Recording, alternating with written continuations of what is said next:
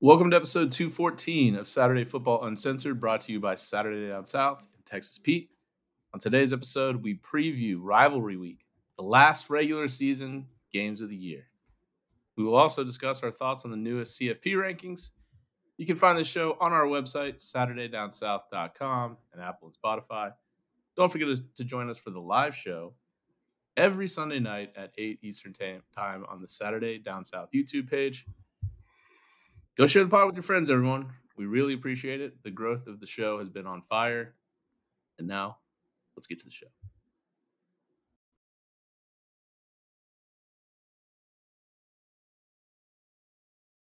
Hey, everybody. Welcome back to another episode of Saturday Football Uncensored, brought to you by Saturday Down South and Texas Pete. I'm your host, Tyler Huck, and with me, as always, for the last regular season preview pod. That is so fucking depressing.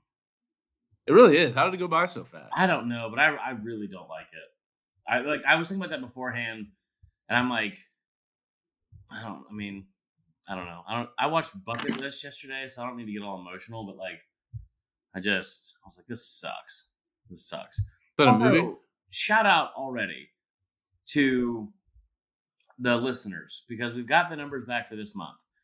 And we're not saying this to brag by any means. Like, this is just because we're very, very grateful.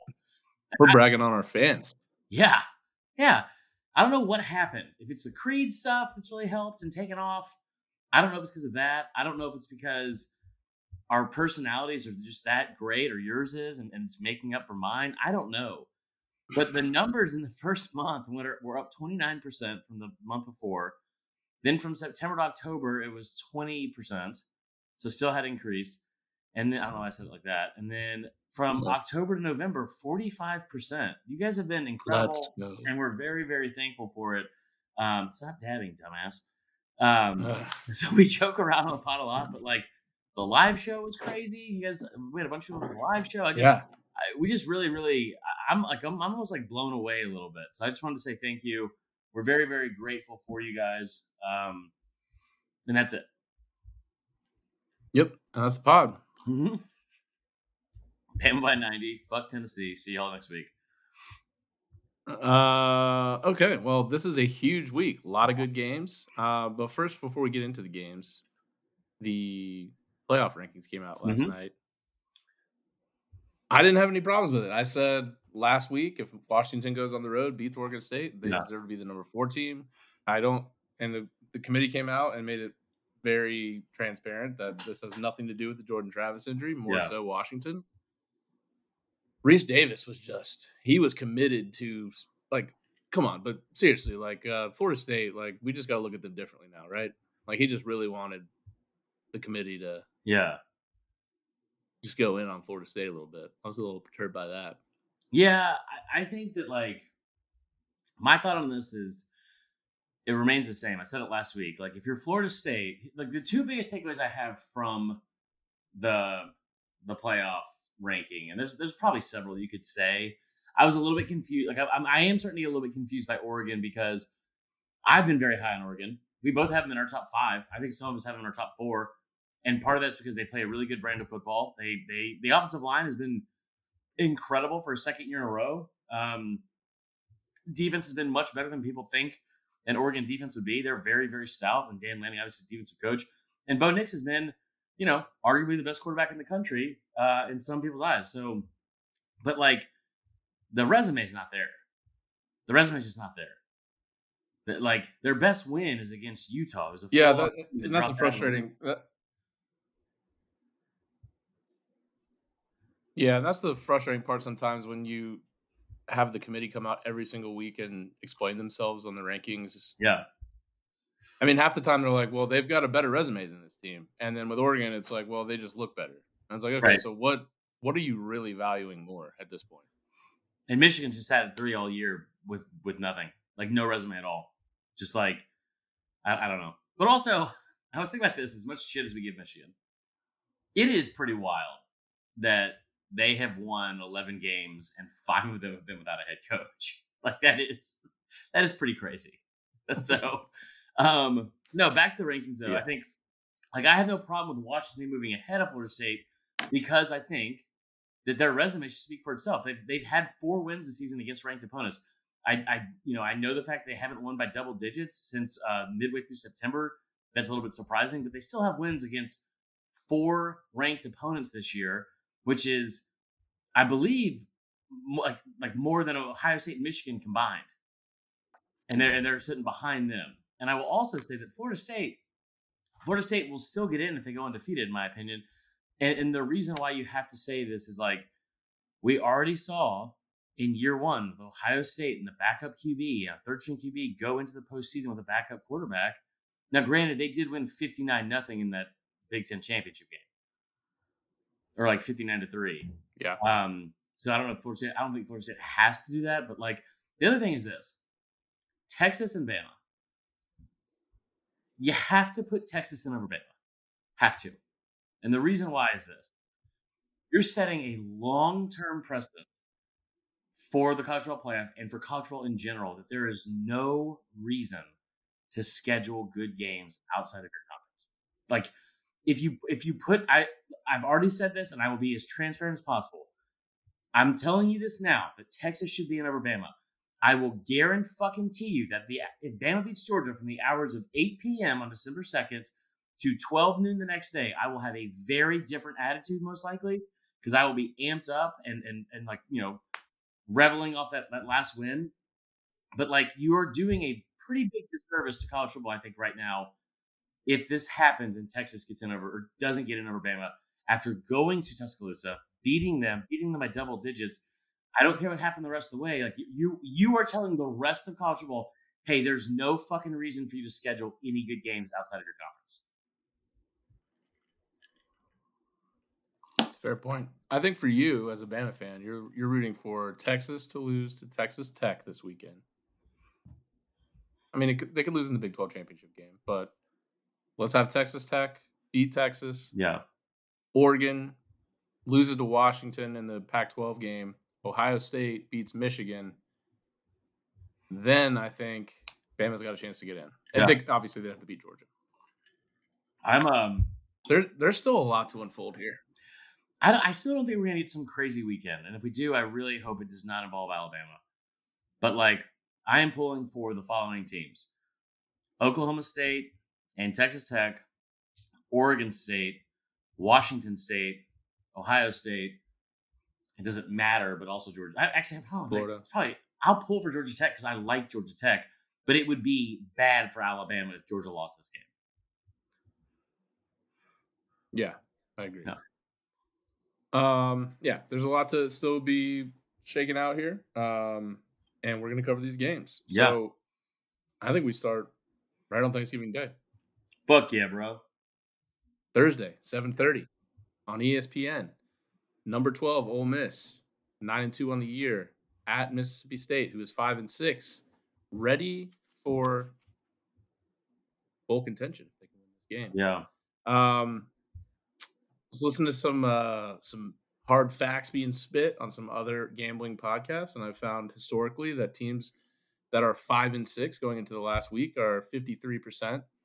So they're a little bit of an edge to the 5-6 teams that are desperate to get into a bowl. Yeah.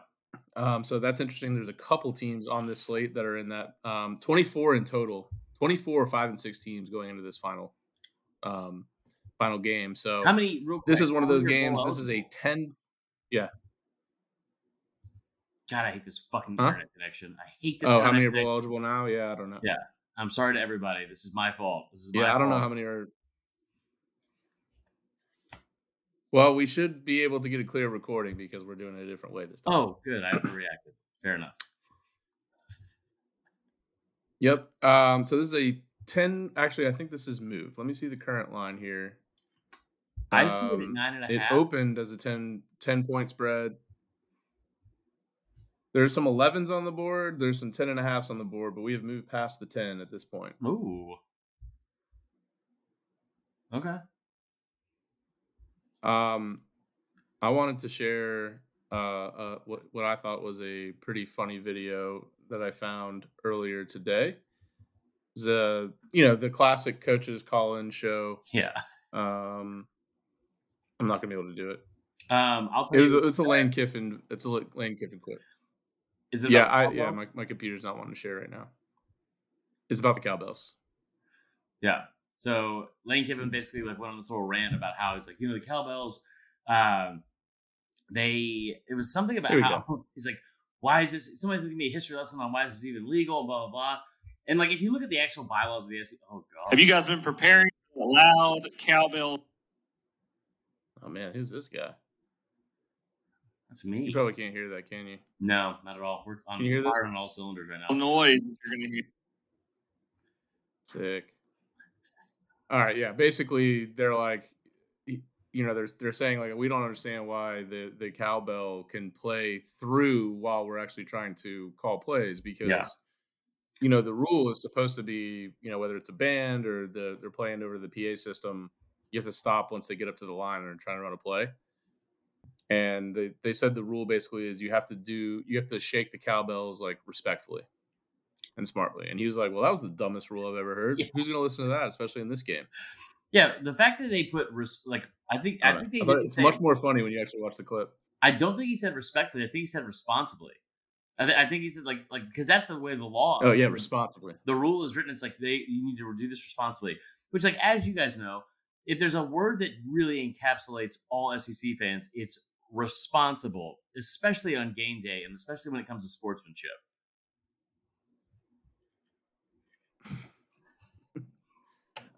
This total in the Egg Bowl, 54.5. I don't look. I mean, the Egg Bowl is it's one of the craziest rivalries. Like, I feel like something crazy, whether it's a guy pretending he's peeing on the field as a dog. I mean, there's just crazy stuff that happens in this game. So maybe it's not in doubt, but it is a double-digit spread here. Yeah. What are you thinking for this game? So I do like, from a betting standpoint, two things. Okay. And that is, I don't know why they're not listing the second half point total or point spread. I think that part is pretty interesting to me because I think I would take Ole Miss. I like Ole Miss to cover. Doesn't that get listed like at halftime? No. They usually list them the day before. Because I got all of them for the ones on Friday and Saturday, and there's a couple in here that I think are locks. For instance, Bama is a 6.5 point second half favorite, and LSU is a 4 point second half favorite. I think those two are my favorite ones. You could get Ole Miss earlier in the week at 9.5, and that's what I'm going to say that I did in this game because I think they cover, and I'll tell you why. I also think that, like, from a gambling standpoint, one of my best bets, Ole Miss to score first in this game, is all but a lock. I love the fact that Mississippi State can get to bowl eligibility. They seem like they had rallied the troops. The locker room scene where they drove in on the four-wheeler and all that kind of stuff. You get Will Rogers back, all that kind of shit. A lot on the line, and you're at home. You upset them a year ago. I think all that's great. You also, the other good point I'll make for Mississippi State, Ole Miss at home versus on the road. Ole Miss averages 21 points per game less on the road than they do at home. And this game is obviously being played in Starkville. All that being said, I just have a feeling that this is like a massive, massive deal for Ole Miss because this is like the second time I think I was on a show with T-Bob Hebert today, and he said it's the second time in program history they would get to 10 wins in the regular season. It's a massive deal. Like a massive deal. Get to 10 wins in the regular season for this program. And then if you look at it, if you're an Ole Miss fan, you're like, if somebody would have told you in the beginning of the year or told Lane Kiffin, look, you're going to go 10-2, and your only two losses are going to come on the road against Georgia and Bama, that is a phenomenal job of coaching. Phenomenal. So I like Ole Miss. I like Ole Miss big. I think this is a statement game for Kiffin, who is kind of going through some shit, like with some of the stuff that people are saying, like about, he's being sued right now by a former player. I don't know if you've seen the latest on this, but it's pretty fucking disgusting. I'll just be honest. Like, usually we try to stay out of stuff like this, but I saw this yesterday. The player, his attorney, is trying to file a lawsuit against Lane Kiffin, saying that they have examples that he was treating black players versus differently than white players because a white player who was gone was given all these different luxuries and like he was afforded time off and blah blah blah. Mm-hmm. The white player that was off, it was his dad died. Very different situation.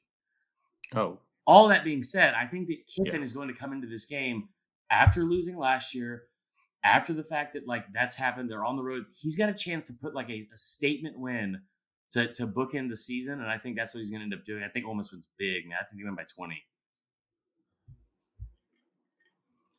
Okay. I don't have quite that big of a spread, but I have them covering. Like you said, Will Rogers is back. He came back for the Southern Miss game last week, and he looked rusty. 144 yards, 2 touchdowns, no interceptions. He had 6 drops. Not that that's on him, but he was only 12 of 27. Jaquavius Marks, who was out for the last 3 before he returned last week, that's obviously a big addition for them as well. But they don't do anything very good. Like they're 122nd on offense. They're 122nd in success rate, 124th in third down conversions, 81st in havoc allowed, 94th in finishing drives.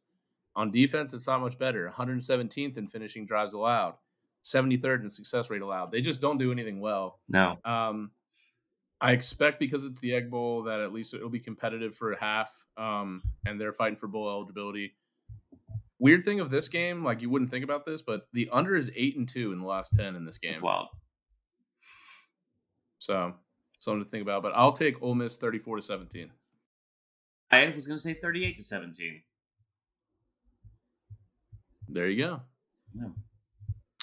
All right, Friday. Let's move to Friday, 4:00 on CBS. Number 9 Missouri, who is 9-2, at Arkansas, who's 4-7. So they are not going to make a bowl this year. They did get some good news, I guess, if you're a Sam Pittman fan, that they will be keeping him for another year. This is a 7.5 point spread. Arkansas, the home dog here, total 54.5. Missouri's trying to get to double-digit wins for the first time since 2014. We've talked about this a lot, but Arkansas this year has 1 win over a Power 5 team. That would be Florida in overtime. Western Carolina, Kent State, and FIU are their other victories. Picked this up on another podcast as well. Didn't know this, but Drinkwitz, we all know he's like kind of likes to be a shit talker. He's kind of petty. He's from Arkansas. Okay. And there's 2 things here. He didn't get a look from Arkansas when they were going to hire a coach. And apparently Gus Malzahn is one of his best friends, and the Arkansas admin screwed him over at some point. So petty drink going to be in his bag in this game. Missouri's 8-2 in the last 10 straight up. I like where Missouri is headed. I know this is a tough game. Yeah. But it's not like Missouri has an SEC championship game on deck after this. They should be firing on all cylinders. The under's 3-7 in the last 10. So this has typically been high scoring. I'm going to go Missouri 35, Arkansas 14. Okay. So there's a reason why this line is coming down, and I don't know what it is, except for that Mizzou might be without 4 starters. They're going to be without 2 linebackers. I have to check the text from my trusty source at Mizzou, and my trusty source is just my buddy Jeff, who I'm sure is celebrating a very exciting Drinksgiving, is what we'll call it on here, since it's not appropriate what we call it outside of here. Anyway, Jeff was saying the other day, we were having this conversation, like, I was like, why is the line dropping so much? And because I just don't pay that much attention to like deep Missouri intel, right? Because here's the thing. Missouri, like, I'm not trying to say that I don't care about Missouri football. I don't need to care about Missouri football in this instance, because I love Sam Pittman. I love him to death. I'm glad he got another year. Very happy for him. I think that's the right move. That being said, Mizzou, I don't need to know anything about Mizzou outside of the fact that they're a much better football team. They're a better football program. And if you need any example of that, not even just this year, man. Not even just this year. You look at like what they've done to Arkansas. It's one of the first things that came out of Drinkwitz's mouth when he went up to the stage. And I'm looking at it right now. 1, 2, 3, 4, 5, 6, 7. Mizzou is 7-2 against Arkansas in the last 9 games against them. They have dominated this rivalry. Dominated. They won like 6 of the last 7 against them.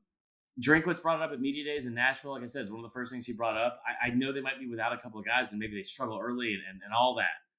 But this offense, one thing that's been really cool to watch this offense, we thought in the beginning of the year it was just going to be Luther Burden, right?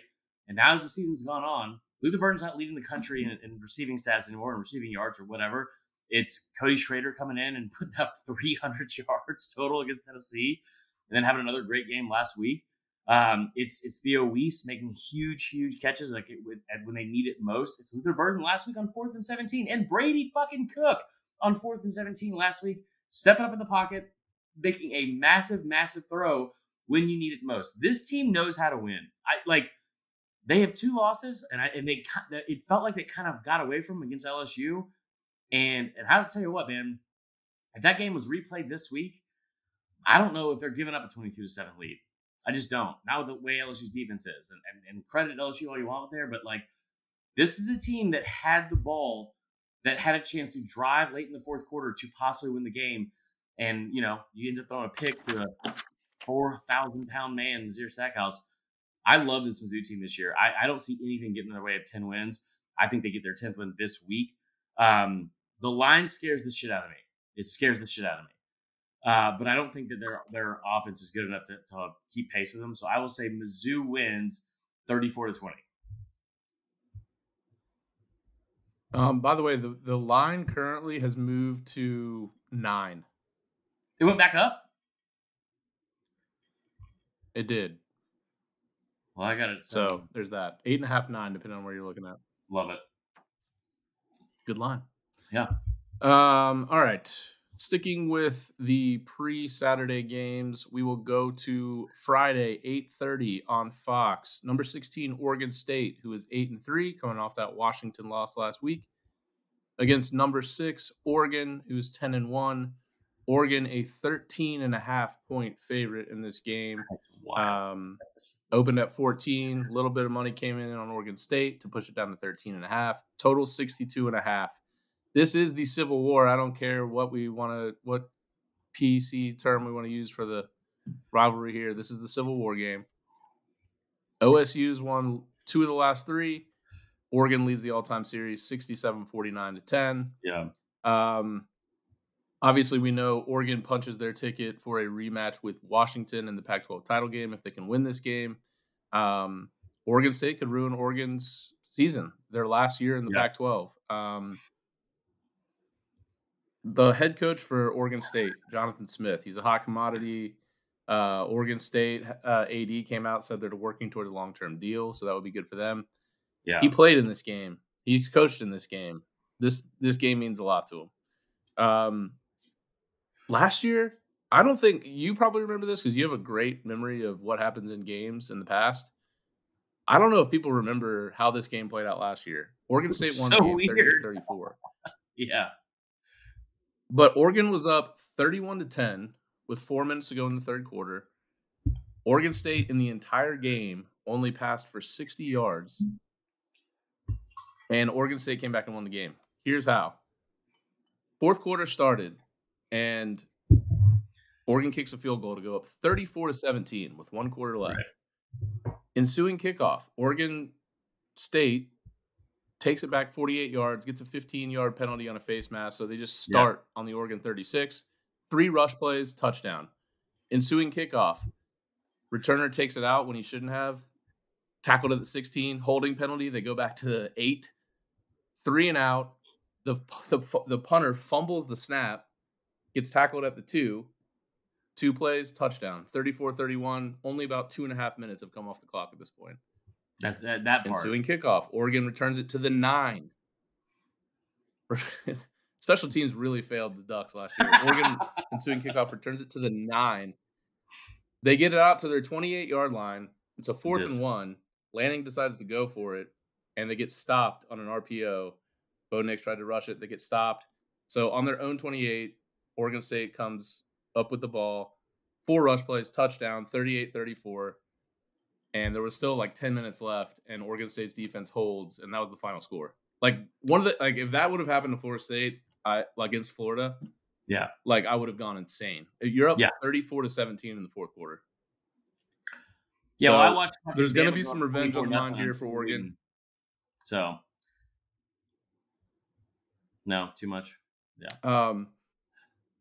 No, I just didn't hear it because the internet's just not working out too well. I think Oregon wins this game. They're going to want to get revenge, but in this kind of rivalry game, the Civil War, I think 13.5 is probably too many points. Mm-hmm. So I'm going to go Oregon wins 36-24. They don't cover, but they do win, and they get the rematch with Washington. Yeah. Give me the score again. I'm sorry. Give me the score. 36-24, Oregon. Oh, okay. That's stupid, but okay. Could have easily just said 37, but my hope for Oregon State to win the conference is gone. I had it preseason. You're out here wearing their colors like an asshole. You're kind of being like a net neutral here with their colors, which is kind of fun. A little bit of green, also some black and orange up there. Love it, love it, love it. Now, Yep.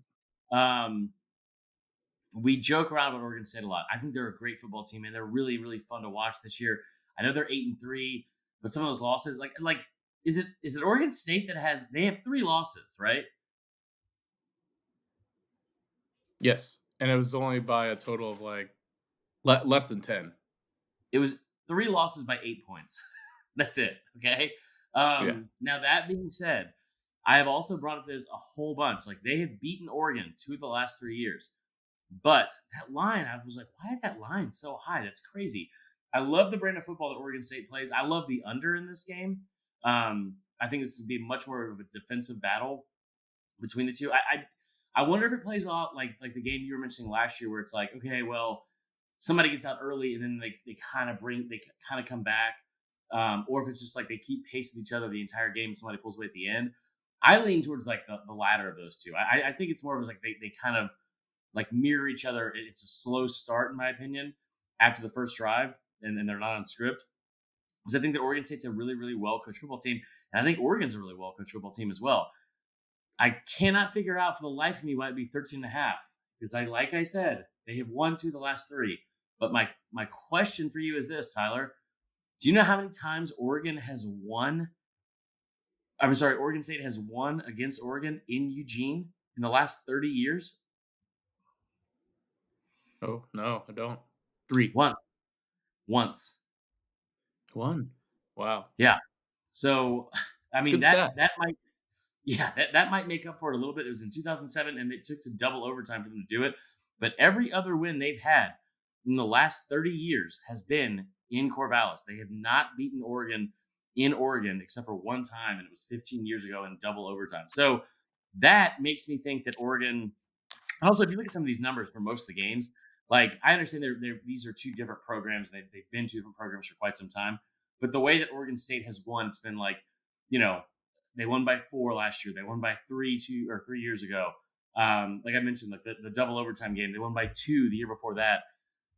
Then you look at everything else, like every game that Oregon's won has been like kind of like a blowout. I don't think this is a huge blowout, and I don't think it needs to be a statement game or a statement win from Dan Lanning. I like Oregon to win. I also don't think they cover the 13.5. I will say that Oregon wins. I'll say 38-28, and hang my hat on that. Okay. All right. I like that pick. This one's a little bit under the radar, but I think it's a sneaky good game. Saturday, 8 p.m. on the ACC Network. UNC, who is 8-3, against number 22 NC State. Sneaky NC State, also 8-3. They've been on a bit of a roll over the last couple games. I say that kind of in jest. They've definitely won their last 4, including against Clemson and Miami, and then went on the road and beat Wake and Virginia Tech, which isn't much. They only had 202 total yards against Clemson and still won that game 24-17. And they only had 231 yards total offense against Miami. Not going to get it done against UNC, but this is a much, much easier defense to play against. Yeah. This is a 2.5-point home dog for NC State against UNC, total 55. I don't have a lot of analysis on this. All I can say is NC State at night is a very tough place to play, sneaky tough. And UNC, this seems like a spot that they just blow it consistently. I don't know what it is about UNC. I mean, I love Drake May. I just don't think they have a great team year in and year out. They're always kind of perennially underrated or overrated. So I think I'm gonna say NC State with the outright win here. I'll go 30-27. I think it's a good pick, man. I think like this, when you look at like the past 15 years, right? Past 15 years, NC State has won, or 16 really. They've won 11 of the last 16, and you know it's a little bit similar to like what I just said about Oregon. Like those wins are usually by a little bit like a slimmer margin. But this does feel like going into Carter Finley at night does feel a little bit different. Now this could be Drake May's last game. This could be Drake May's last game in college. Mhm. That I think counts for something. But every time I look at this UNC team after like the month of October started, it's like they just disappoint me. And it's like whether I've like bet big on them or I think they're gonna win big or have I gone to bat for them, or it's like, I think we might have been the kiss of death, being like, this Gene Chizik defense has been lights out ever since they've made a bunch of changes and blah blah blah. Now they do have, I believe they have the nation's leading rusher, which I was very surprised to hear. And I probably should have also known that since it's our job to cover college football. But that being said, I think that this is a fun game where UNC tries to do some fun things for Drake May's last game. Like whether it's like don't be surprised if he catches a pass in this game. For real. Like I don't think that's like that kind of stuff's off the table. But I will also say that it scares me them going to Carter Finley because NC State is like, I feel like they're a little bit like Auburn, where they're at their most dangerous when they're just kind of lying in the weeds, right? Just lying in the weeds. I think that God, you picked NC State. I did. I'm going to pick UNC just to be different. But I just have a bad feeling. I think it's a very close game. I don't think they cover the 7. But I'll say UNC, and I'll say it's, let's see here. I'll say UNC wins 28-24. Oh, it's not 7, it's 3. So perfect. Okay. Yeah. What was yours again? That is perfect. 30-27, NC State. Okay.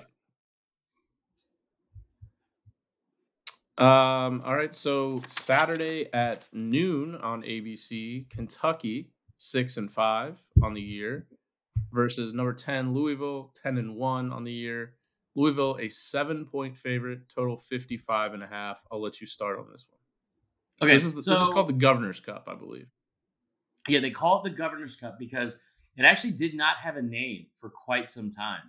And both teams got really big into Walking Dead, and they were like all about Walking Dead for like the first like 3 to 5 years.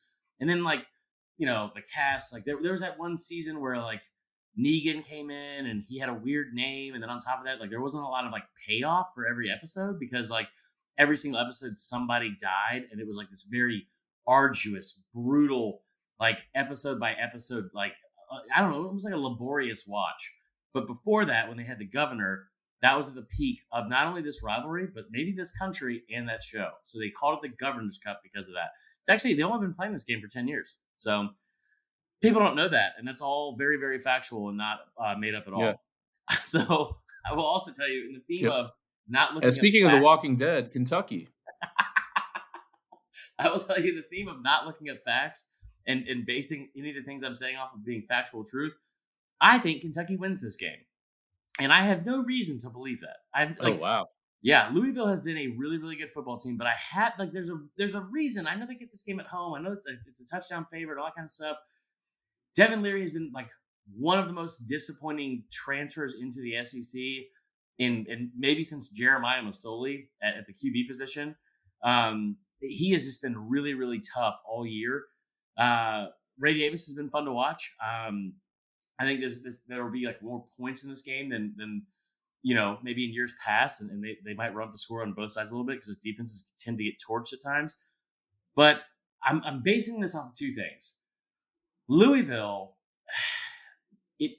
I feel like maybe they are starting to realize there's more at stake. There's a ceiling over Louisville's head. They're not going to get into the playoff, even if they win the ACC. But they got a chance to win the ACC. And in year 1, with a new head coach, that's a pretty massive deal to be able to accomplish. And they've kind of got like Florida State like in a very vulnerable spot. Maybe there's a little bit of they smell blood in the water and all that kind of stuff. I don't think that they look ahead necessarily too much because this is still a rivalry game you don't want to overlook.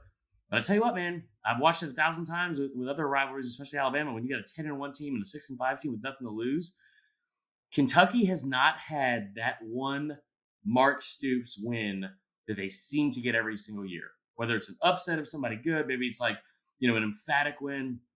It's a program that just they've really flown under the radar and has not been up to like the standard I think they thought they were going to be at this year. I think they beat Louisville this weekend. I think this is like the Mark Stoops 2023 signature game. And I think that Kentucky wins in a really, really good offensive game. I will say, let me see here. The over-under is 50.5. I think it goes way over that, to be honest. I'm going to say Kentucky 34-31. I just don't see how Kentucky scores. If you look at their last... no, they'll score. They're not going to get shut out. But, I mean, we've gone over this ad nauseum about their wins versus their losses. They have 6 wins. Ball State, Eastern Kentucky, Akron, Vanderbilt, Mississippi State, and Florida. Not exactly. I don't think any of those teams are going to a bowl. Their last – I'm looking at their box scores here. Since the Georgia game, they've put up 183 total yards against Georgia, 299 against Missouri. Mm-hmm. The outlier, Tennessee, they put up 444 but still lost the game. And then against Mississippi State, 271, Alabama, 253, South Carolina, who has a horrible defense, they put up 293 yards, only scored 14 points. Yeah. I think Louisville's lost 4 straight to Kentucky. The last 2 games that have been in Louisville, Kentucky's won 56-10 and 52-21. I just think Kentucky's a different team this year. I don't like them at all. Braum came out, actually – he didn't give you the cliche that this is the most important game we've played thus far. He said this is the most important game we have left on our schedule. Yeah. The rest of the season. I think they're putting a lot into this game. They want to win this game. I think Louisville wins the game 31-21. Right. So there it is. All right. Another noon game here. This one is on ESPN. Texas A&M 7-4, number 14 LSU 8-3. LSU is an 11.5 point home favorite, total 66.5. Yeah. We saw this game last year play out in the weirdest way ever. Like just the weirdest. It was on like kind of like a casual second screen, and you're noticing that like a pretty good LSU team is just getting beaten down by a terrible Texas A&M team that didn't make a bowl. Where do you see this game playing out? Because obviously A&M's got an interim coach, really nothing to lose. LSU doesn't have much to lose. I think they'll probably try to get Jaden Daniels as many stats as they can in this game. Where do you see it playing out? So the 3 things I think are all but certain in this game. LSU wins. The over? Yeah. Maybe not the over. 66.5 is a lot. But LSU wins. Yeah, LSU wins by a lot. A&M's defense is pretty good. It is pretty good. But they are missing a lot of key pieces there. There's rumors that Stewart, the receiver, might not even travel. I don't know how real those are. I'm sure they probably aren't that real. But there's rumors that he's going to hit the portal, and Bama apparently leads the way for his future services, but I don't know how real that is, like I said. Would love it. Come on down, please. Now, this game, the things that I know for certain, I think LSU wins. Is Max Johnson playing in this game? Do you know? I don't know. They should just let him play all-time quarterback once Daniels gets his 4th touchdown, which is the other thing that I know. Because he's 4 away. He's 4 touchdowns away from getting 50 this season. And 50 is a nice, fat, round number that would say to the Heisman voters, like, hey, look at what I did. And I think they'll get him to 50. I think he'll probably go beyond that. I think you're probably talking about 5 or 6 touchdowns in this game. I don't think that A&M is going to be able to hang with them. I would tell you again, maybe the lock of the week is LSU second half -4 because I think that they will roll over and die in this game because A&M has nothing to play for. They have nothing to play for. They're not going to upset them, right? Like, it's also a weird, sleepy 11 a.m. start in Death Valley, which is just weird. The other thing that I know is going to happen in this game, LSU will win. That's one. LSU will get 4 touchdowns for Jaden Daniels. That's 2. And 3, they will get up big enough in this game. They will make sure that Jaden Daniels is pulled out on a second down after a big play late in the fourth quarter so he can get his flowers and get a send-off from the LSU fans because he's put together one of the most remarkable seasons in SEC history, really, and especially LSU history, which is really saying something coming 5 years after, or just less than 5 years after Joe Burrow won the Heisman. So all of those things I think are guaranteed to happen, in my opinion. Brian Kelly may have underachieved in some people's eyes this year, but I will tell you this. If there's one thing that I know about Brian Kelly, it's that he understands the moment better than most. He might not always win. He might not always win the big game. He might not always be able to have the talent or be as good of a head coach as a Saban or Kirby Smart. He might be overmatched at times like he was at Notre Dame, but he understands the moment. And he understands that one way to keep this fan base in his back pocket, because he had him there going into the season, is getting Jaden Daniels to New York and possibly winning the Heisman. And the other thing is you finish 9-3, maybe it's not what you wanted, but put your foot on someone's throat late in the year, get a revenge game. This is a game that A&M is they've never beaten LSU in Death Valley since they've joined the conference. But this is not they don't like each other. And I think that he will take advantage of that and he will do everything in his power to make this a blowout. I think they will win by 20 points. I'll take LSU. I'll say 41-21.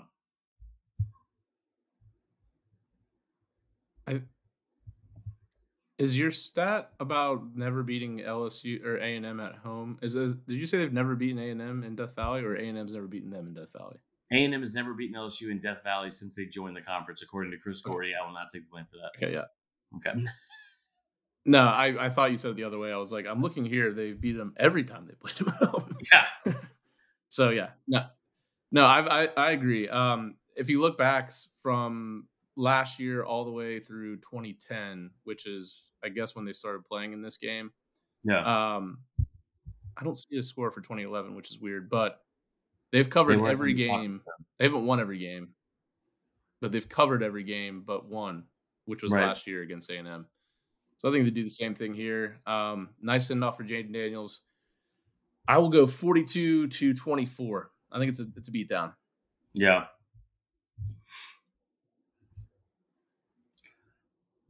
All right. Sneaky potential good game here in the state of South Carolina. Saturday, 7:30 p.m. on the SEC Network. Number 24, Clemson, back in the polls, 7-4 on the year against South Carolina. One of those 5-6 teams we talked about. South Carolina's +7 at home, total 52.5. Sir, what do you think will happen in this game? Oh, I said some things on radio today, Tyler, that were very regrettable. I think I caught that on social media. I don't know what I was thinking. I got caught up in the moment. I mean, we're not going to clip this, but I just hate Dabo so much. It's hard for me to go into this game and be like, I think Clemson wins. This is hands down the least likable, post-game press conference rivalry in America, hands down. I said on radio, I wish they'd just do it jointly like we talked about earlier in the year. Yeah. Fantastic. just like a Blood and Crips thing, but you wish that both sides would secretly get shot. No, I think that Dabo has got his team playing really, really well. But I'll give you a stat. That makes me think I cannot bring myself to picking Clemson. And there's a bunch of people that Clemson fans have said some pretty reckless shit to me. Not reckless. They've said some things that it's all pretty deserved because I made the comment I don't think they're man enough to go into South Carolina and beat them. I don't know why I fucking said that. Okay, I'll be honest with you guys. You're my friends. It's a safe space. I don't ever bring out masculinity in football that much. You're not man enough to go beat South Carolina. First off, that doesn't even sound like something I would say. And third off or second off or whatever number we're on, everyone's man enough to beat South Carolina. I don't know why the fuck I said that. It was a very bad idea. And I'm going to have to reap what I sow.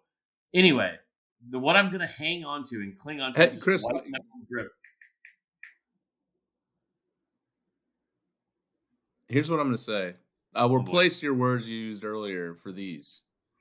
Clemson only won one road game this year, and it was against Syracuse, who just Mhm. fired their coach, Dino Babers.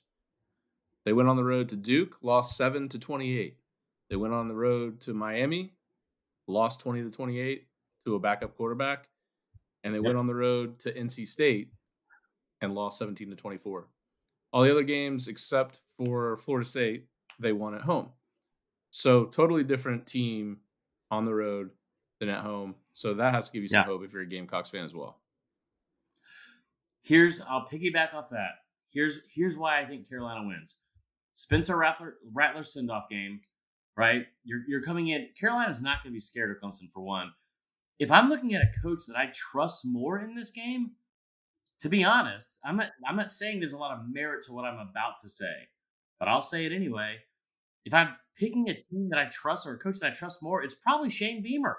Like, you know why? And I'll say just because of this. Shane Beamer didn't fake a fucking punt on 4th and 9 from his own 20 against Georgia Tech. Like, that is insane behavior. So I wonder if the moment becomes, I don't think, too big for Dabo, because he's obviously been on much bigger stages than playing a 5-6 Carolina team. They should win this game. They're a touchdown favorite on the road, right? Like this should not face them at all. But you said this best, right? On the road, 1-3. I'll go one more. I'll go even further with you. You said they were 1-3 in road games. Here's the attendance in those road games: Duke, 31,638 people. Miami, 48,562. There's no fucking way there were 48,000 people in that stadium that day. There's no fucking way. And then No. NC State. No. 56,000. And if it was, 30,000 of them were Clemson fans. Yeah, exactly. And it's also this. I think this is just the max capacity for each stadium. And then NC State, 56,919.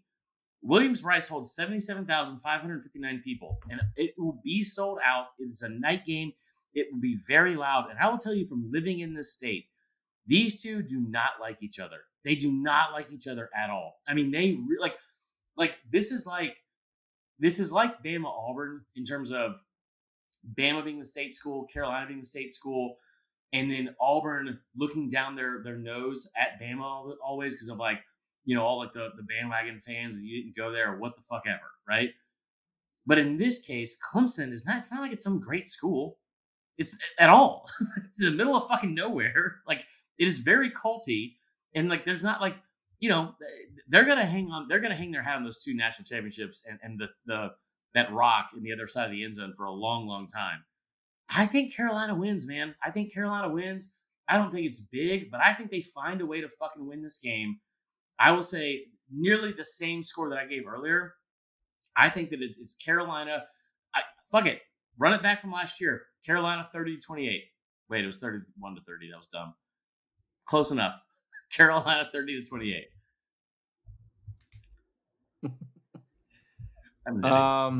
Yeah, I think South Carolina, they've got to win this game. Beamer has to win this game. They need to make a bowl this year. And so I think they'll definitely cover the game. I like them to cover that 7-point spread. I'll take South Carolina to win outright as well. I just can't trust Clemson on the road this year. What's the total? 51.5? Yeah. I will take South Carolina 30-24. And I'll tell you the origin of this real quick, just for a fun history lesson. I have no idea how they're going to score 30 points, by the way. No idea. But I will tell you this. The origin of this rivalry, I think, comes back into play here. This rivalry game is called Big Thursday. Okay? And we're going to have Big Thursday tomorrow, Black Friday the day after, and then a cock win on Saturday. You're talking about 3 days of big black cock right in a way, like right in a row. And I really like South Carolina here. There you go. BBC. That's too much. All right. Didn't know that's where we go with that one. I've had a little bit. All right, the Sunshine Showdown, as they call it, and no one in the rivalry actually calls it that. I don't think anyone calls it that, but that is the name of the rivalry. Number 5, Florida State, 11-0 against Florida, 5-6. Another one of those 5-6 teams. Florida State is a 6.5-point road favorite. Total has ticked down to 49.5. Ooh. This game is at 7 p.m. on ESPN. Obviously, I'm nervous. I wasn't nervous before Travis went down. Um, I think the drop off from Jordan Travis to Tate Rodemaker is a bigger drop off than going from Graham Mertz to Max Brown. Yeah. Um, Here is what I'm thinking. I think Florida State will win the game. You can hit explosives on Florida's defense, both through the air and on the ground. I think Norvell is one of the better play callers in the country. I think you sit with your backup quarterback this week, you find out what he's good at, what he likes to do, and you call the game towards that, make him comfortable, and you tell him, do not turn the ball over. That's the only way we lose this game. Mm-hmm. Because I think Rodemaker has again, it's the backup bowl here. It's two backup quarterbacks. I think Rodemaker has the better supporting cast. I think he's got the better coaching staff, and I think Florida State has the better defense. So the way that Florida wins this game is right off the bat, raucous crowd. It's a night game in the Swamp. It's still a tough place to play. It's sold out.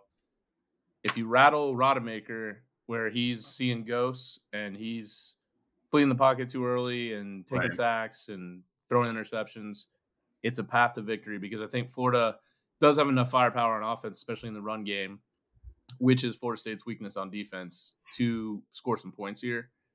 But I'm going to be positive. I'm going to think that that Norvell will manage this game the right way for Rodemaker, and I think that Florida State will eventually pull away. It's going to be a stressful game. I'm going to hate it, but I'm going to go with Florida State 30, Florida 20, 10-point victory.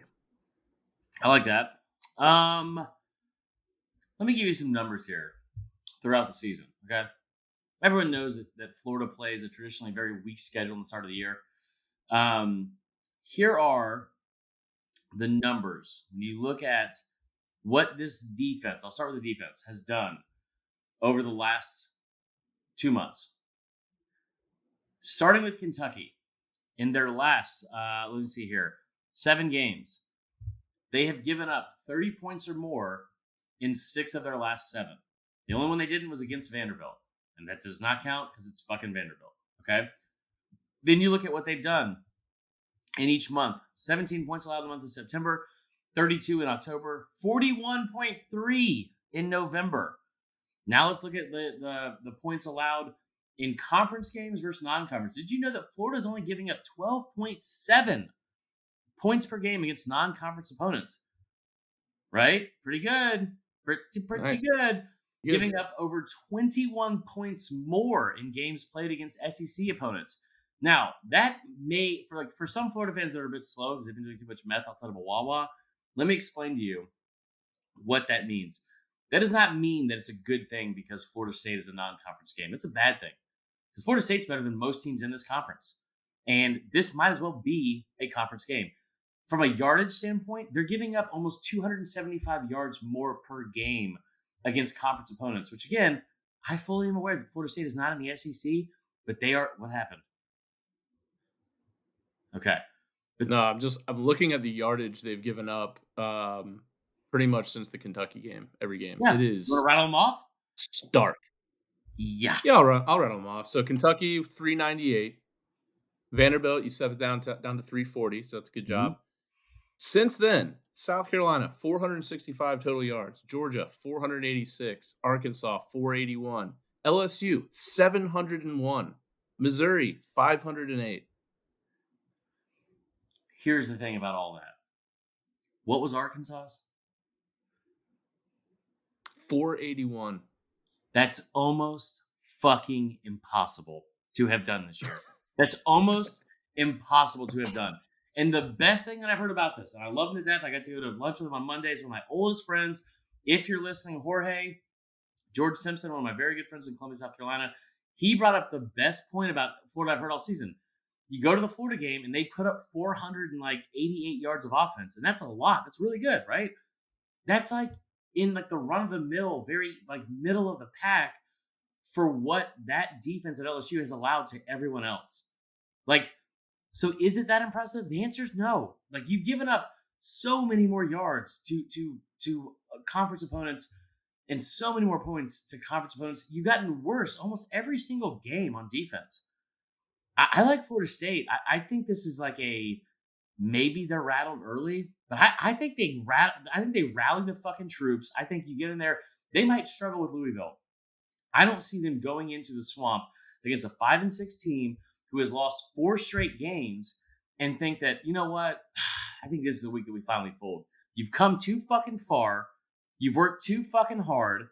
And I hate that Jordan Travis is out, but Jesus, man, go fucking make history. Go into the swamp, rip out their fucking hearts, and walk back into, I guess, Charlotte for the ACC championship and go win you a fucking title. Like that, I think that has to be the mindset. I love Florida State in this game. I think that it might be a shootout early. It is going to be a pick your poison of how you want to get beat in the second half. Do you want it to be the receivers with Keon Coleman and that fucking 7'4" Manute Bowl dude they got on the other side? I've had some drinks. Or is it the run game? You want to let them just run through you like Ray Davis did during the Kentucky game. So I like Florida State. I am fully aware they're missing their starting quarterback. But I like Florida State, and I will say the 49.5 is nowhere near how many points will be scored in this game. I'll say Florida State 34-24. All right. Hope you're right, sir. Another big one on Saturday, 3:30 p.m. on CBS. The Iron Bowl, number 8 Alabama, 10-1 against Auburn, 6-5. Total 48.5. Spread 14.5 for Alabama. These drinks are the rumors true? Did Auburn really spend zero time preparing for New Mexico State? Hugh Freeze apparently on the road or doing recruiting all week, not really involved in the game planning. I actually think if you're a Bama fan, that was like the worst thing that could have happened last week is Auburn getting trounced at home by New Mexico State. Because obviously that's embarrassing. You're going to have to come back in this game. You already would because it's an Iron Bowl and show the country that that's not what you're made of. Bama's 2-7 against the spread in Jordan Hare since 2005. They've lost 5 of those 9 games outright.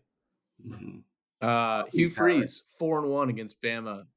4-1 against the spread against Bama is Hugh Freeze.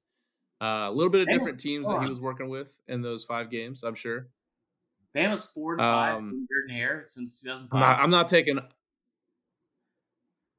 Since 2005, Bama's 2-7 against the spread at Jordan Hare. Okay. And they've lost 5 of those outright, actually. That's what I just said. Here's the thing. I'm not taking Auburn.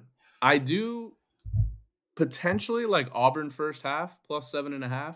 Maybe they get a little squirrely. They throw the kitchen sink at Bama in the first half. I like that. And they keep it close. Yeah. And then I think Bama will eventually roll in the second half because Auburn's just not talented enough, not deep enough. But I think it could be one of those games. Just like I think Florida State will play out the same way, where potentially even the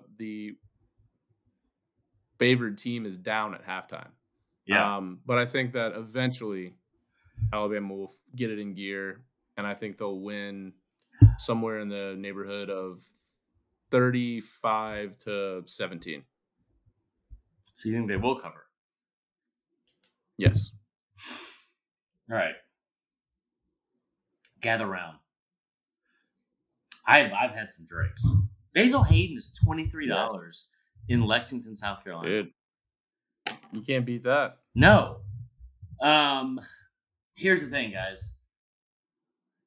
I know all about the Auburn Juju, and I know all about the Auburn voodoo and the magic and Jordan Hare. And listen, I will say it right now. My mom is a pastor, and I haven't got her confirmation on this, but I know if I ask her, if I call her up and say, listen, Pastor Patty Sue, PPS, is God an Auburn fan? I think the first thing out of her mouth is say, Christopher, sit down for a second. I need to talk to you. Yes, he is. God doesn't care about football. That's not what she said. She would say, yes, he is an Auburn fan. And I did not want to tell you this because I was worried about how it would affect you emotionally. You're such a high-strung, emotional guy. And I would say, Mom, it's fine. I knew that for so long. For so long.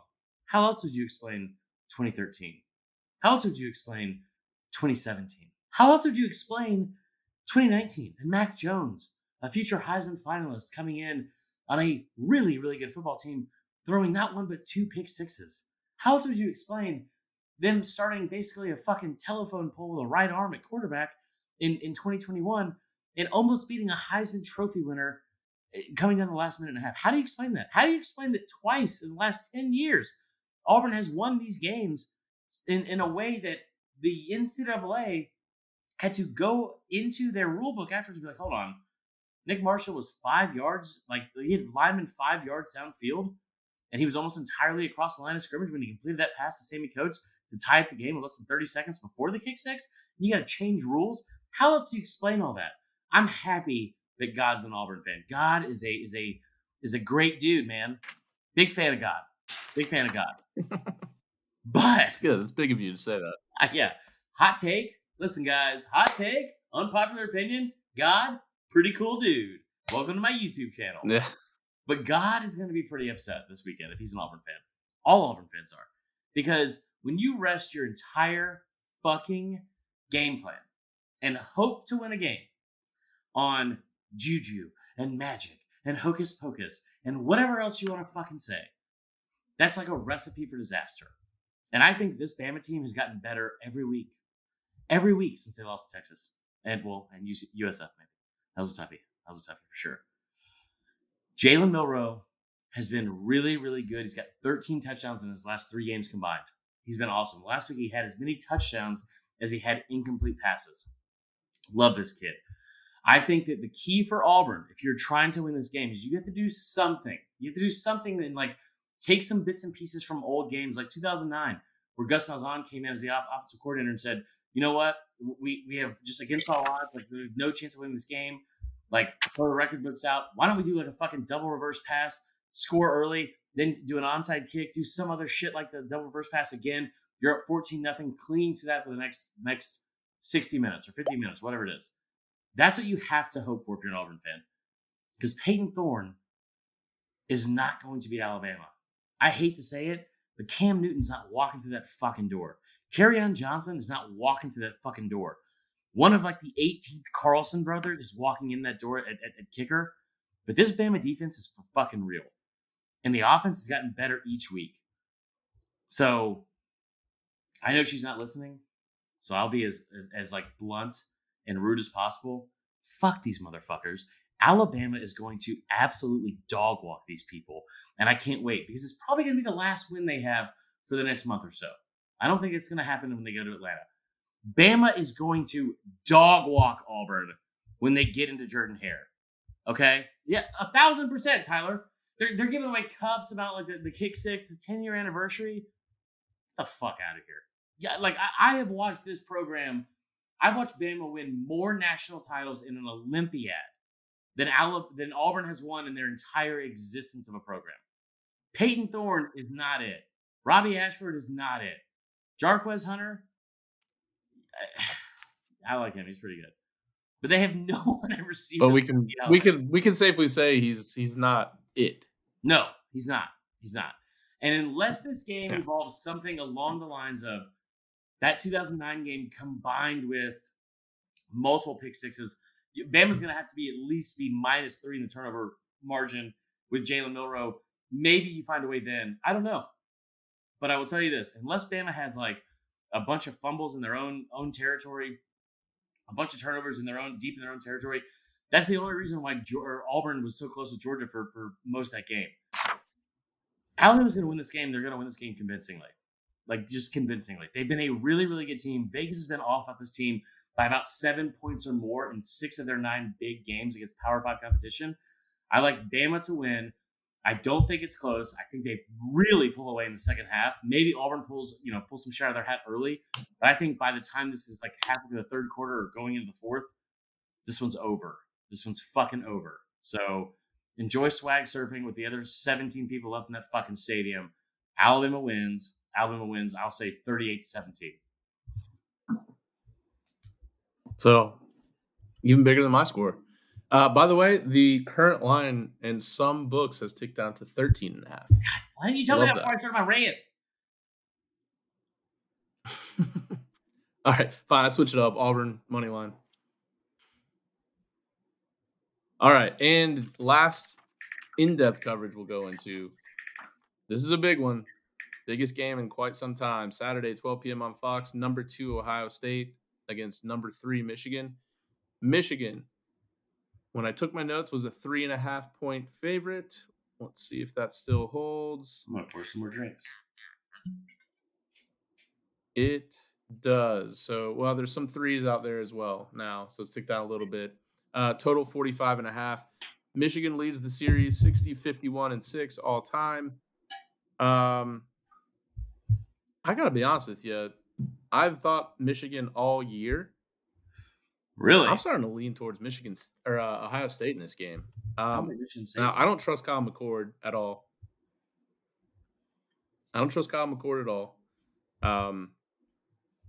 One thing I think I do like in this game, weirdly, because I know both defenses are very good, is the over 45.5. The over's hit every year but one since 2011.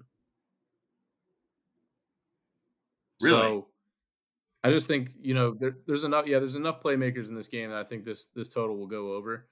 But I looked at the last 2 games that Michigan has not had Jim Harbaugh.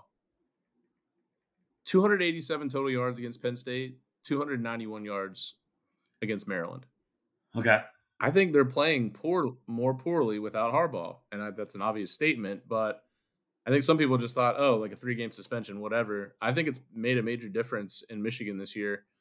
And all I can keep picturing in my mind is some scenario where Ohio State wins this game and Ryan Day is just – we saw what he did after the Notre Dame game to Lou Holtz. Like, he's going to go ballistic on television if they win this game. And I don't know, man. I think I'm going to go Ohio State outright. I don't love it, but I just think that there's a lot of people that want Michigan's blood. I think Ohio State's the only team in the conference that could do something about it. Yeah. Now, I might not bet it right away because I do want to see how those line of scrimmage play out. I mean, Michigan has completely bullied Ohio State the last couple of years, and if it happens early in this game as well, I wouldn't love my bet right off the bat. So I may wait to see how that plays out. But, man, Ohio State's really turned it on lately. I mean, they haven't played anyone worth a shit, but, I mean, they haven't given up 17 points in a game all year. Really? Yeah, I'm looking at the schedule now. I mean, they gave up 17 to Maryland. They gave up 7 to Purdue, 12 to Penn State, 10 to Wisconsin, 16 to Rutgers, 3 to Michigan State, and 3 to Minnesota. Yeah. I like Ohio State in this game. I think it's probably what the nation wants to see at this point. Now, if this does play out, if Ohio State beats Michigan, does Ohio State jump Georgia? No. Because it seemed like on the playoff show that they basically admitted that that's going to happen. No, I don't think that happens. I don't think it happens. Boo Corrigan, when they interviewed Boo Corrigan, who is straight out of like 1912. Can you imagine being a grown ass man? Like he said that. He said, "Boo." Okay. Boo. Oh, real scary, buddy. No, but they mentioned something like that, like, oh, if Ohio State goes out and beats Michigan, then they'll be the number 1 team. Yeah. Like he just casually said that on the show. So, I think so the over under is 45.5. I will go 27-23 Ohio State. I think you with the upset, they can finally get revenge on Michigan. And Ryan Day goes absolutely ballistic on television after the game. God, I hope it happens. I want Ryan Day. This might be a deep cut for some of our listeners, but I think we have an older crowd, a little bit of an older crowd. Like, I want to see Chris Farley doing like General Schwarzkopf, like from SNL, and like, and I'll tell you another thing. I want Holyfield. This summer, the Taj Mahal, the War on the Shore. Anyway, I'll tell you right now, I am drunk. For one, I mowed through this Basil Hayden. Tyler, I'm so thankful for you and this podcast and all of you guys listening right now. But let me tell you this. I am so over Michigan shit. I would rather spend multiple afternoons with the worst drunk uncles on Thanksgiving than ever have to listen to a Michigan fan defend what happened this year. Like, because it went from you hate us because you ain't us. You like everyone's trying to bring us down. It was Ohio State that did it. It went from hashtag bet to hashtag like, all right, well, I mean, like, maybe, like whatever, dude. Like everyone does it like so quickly. You were, I honestly, I respected them in the beginning of this whole thing when they cheated because I was like, good for you. You're finally taking football seriously. You're being an SEC team. You're cheating. Like we all do it. Fine. But then you sat there in this whole fucking ivory tower bullshit of Michigan man looking down their nose at everyone else in the SEC, everyone else in the country, Ohio State, blah blah blah. Because I would love to pull up some tweets from people that like are the most outspoken about this whole thing with Michigan and see what they thought about like Tattoo Gate from the 2012 Ohio State team with Terrell Pryor, where they were selling their like belongings for fucking tattoos and shit. Like I guarantee you, it's very different. All that being said, like Michigan is a really good football team. Blake Corum has 20 touchdowns. He's got 20 touchdowns with less than 900 yards rushing, which is astounding. They're a really good team. They've got J.J. McCarthy, who I think has been good at times this year. If there's one thing if that motherfucker gets invited to New York for the Heisman, I'm going to lose my mind. I will lose my mind. We've already given one Michigan person an invite that didn't deserve it 2 years ago. He does not need to be invited. They can win in spite of him, or they can win with him. We've seen both this year. That being said, Ohio State, the thing that we don't get about this university and this program this year, they're a really good defensive team. I love the stat you brought up, but they've only given up 17 points, or they haven't given up more than 17 points in a game this season. They haven't played a ton of ranked opponents, but they have played 2 top 10 teams. I believe one of them was on the road at least. The other was Penn State at home. But like they've beaten both those teams. They're 11-0. They're 11-0. They're number 2 for a reason. And this defense is for fucking real. And here's the other thing: they are battle tested. They are battle tested. And I think that if you look at this program and you think about like, or you look at this team, you think about how like who's going to go win this game. You don't trust Kyle McCord? That's fine. Because Trayvon Henderson had his best game of his season last week in that big rout against Indiana. They're going on the road. I think this is like shut out the noise. Like let's have fucking laser focus. Go into Ann Arbor and let's rip out these people's fucking hearts because they have got to be so fired up for this game, especially after the last 2 years. I like Ohio State to win. I think it's one of those games like we saw in the late 90s, early 2000s. Very much dating myself here. It's very, very close. Probably a prime number game for a little bit. What is going on? What is that? Oh. Anyway, like a prime number game, like for a while. And then what we find out is that Ohio State busts a big play and breaks it wide open, much like Michigan did last year. I like Ohio State to win. I like to do it in digits. I think it's a fucking statement game. And they put their foot on this team's throat in the fourth quarter, and they do not let up. I like Ohio State to win. I will say 24-14. Okay, so you do like the under in this game. Yeah, I do. I don't know if that's the under, actually, now that I think about it. Tough. Yep. Okay. All right, so no more games to heavily break down, but any other games that intrigue you? I mean, the rest of these rivalry games are kind of massive spreads. One that intrigues me is the Apple Cup out in Washington State at Washington. It's a 16.5 point spread right now for Washington, but Washington's obviously got that big Oregon game coming up next week. This game always seems to be a little crazy. I think Washington State's playing a little bit better than they were in the middle of the season. They're back into a little bit more form of where they were at the beginning of the season. That's a potential spot for Washington where you could see a closer game than the 16.5. I don't know if they'll lose the game outright, but I think I like the Cougs to cover the spread in that game. Any other games that you like on the schedule or you want to talk about? I'll say this game because I love this game, and I wish they played it in Atlanta every single year. 24.5. I have no concept of who's going to win this game. I do think I will say this. I think Georgia Tech puts up more points. What do you mean you have no concept of who's going to win this game? Did I say that? You did. We got to wrap the show. I'm done. I'm done.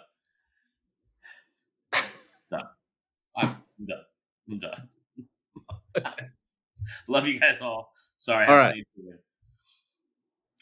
Wait, all right. So before we wrap, obviously, don't forget to call the hotline this week, 770-674-8233. Let's hear the hatred run through you this week. We know there's a lot of bad blood on Rivalry Week, Week 13. So give us a call, hotline, leave us a voicemail.